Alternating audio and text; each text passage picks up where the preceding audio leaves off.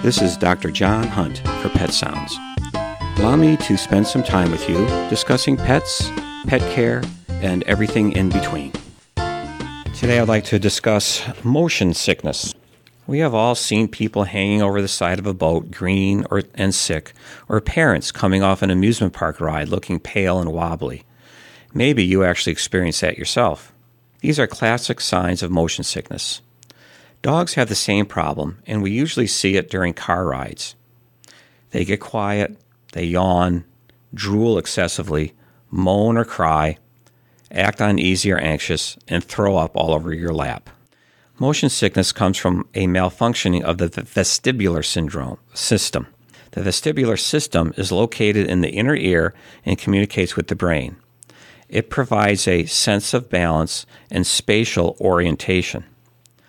Some individuals' vestibular system can't adjust to certain orientation disruptions, like rolling seas, twisting carnival rides, or in the case with dogs, moving cars.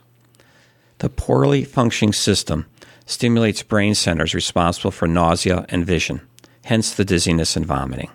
The main causes of motion sickness in dogs include poor early experience, visual cues, learned behavior, social status in the family, and finally, fear. As you can see, the vestibular system is tied into the emotional and physiological condition of the dog. Let's look at these causes and discuss some remedies for car sickness. Very common one is a new puppy driving to its new home. Puppy is scared.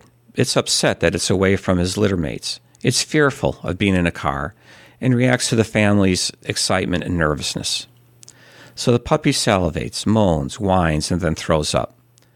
Puppies react to situations based on the owner's reaction. So when you fuss over the puppy and act overly concerned, you are inadvertently encouraging that behavior. The solution? Ignore the puppy during the car ride home. If the brain and vestibular system are not integrated at an early age, then motion sickness is more likely to occur later on in life. So you need to handle your puppy frequently.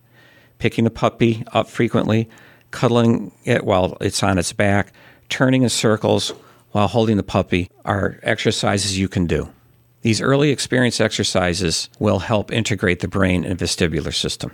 Motion sickness from visual cues occurs when the dog is in the back seat and can only see the world whiz by out the side windows. Having your dog in the front seat with the doggy seatbelt may help this situation. Bossy dogs tend to get car sick because they are not in control of their world while in a car and consequently get upset and angry.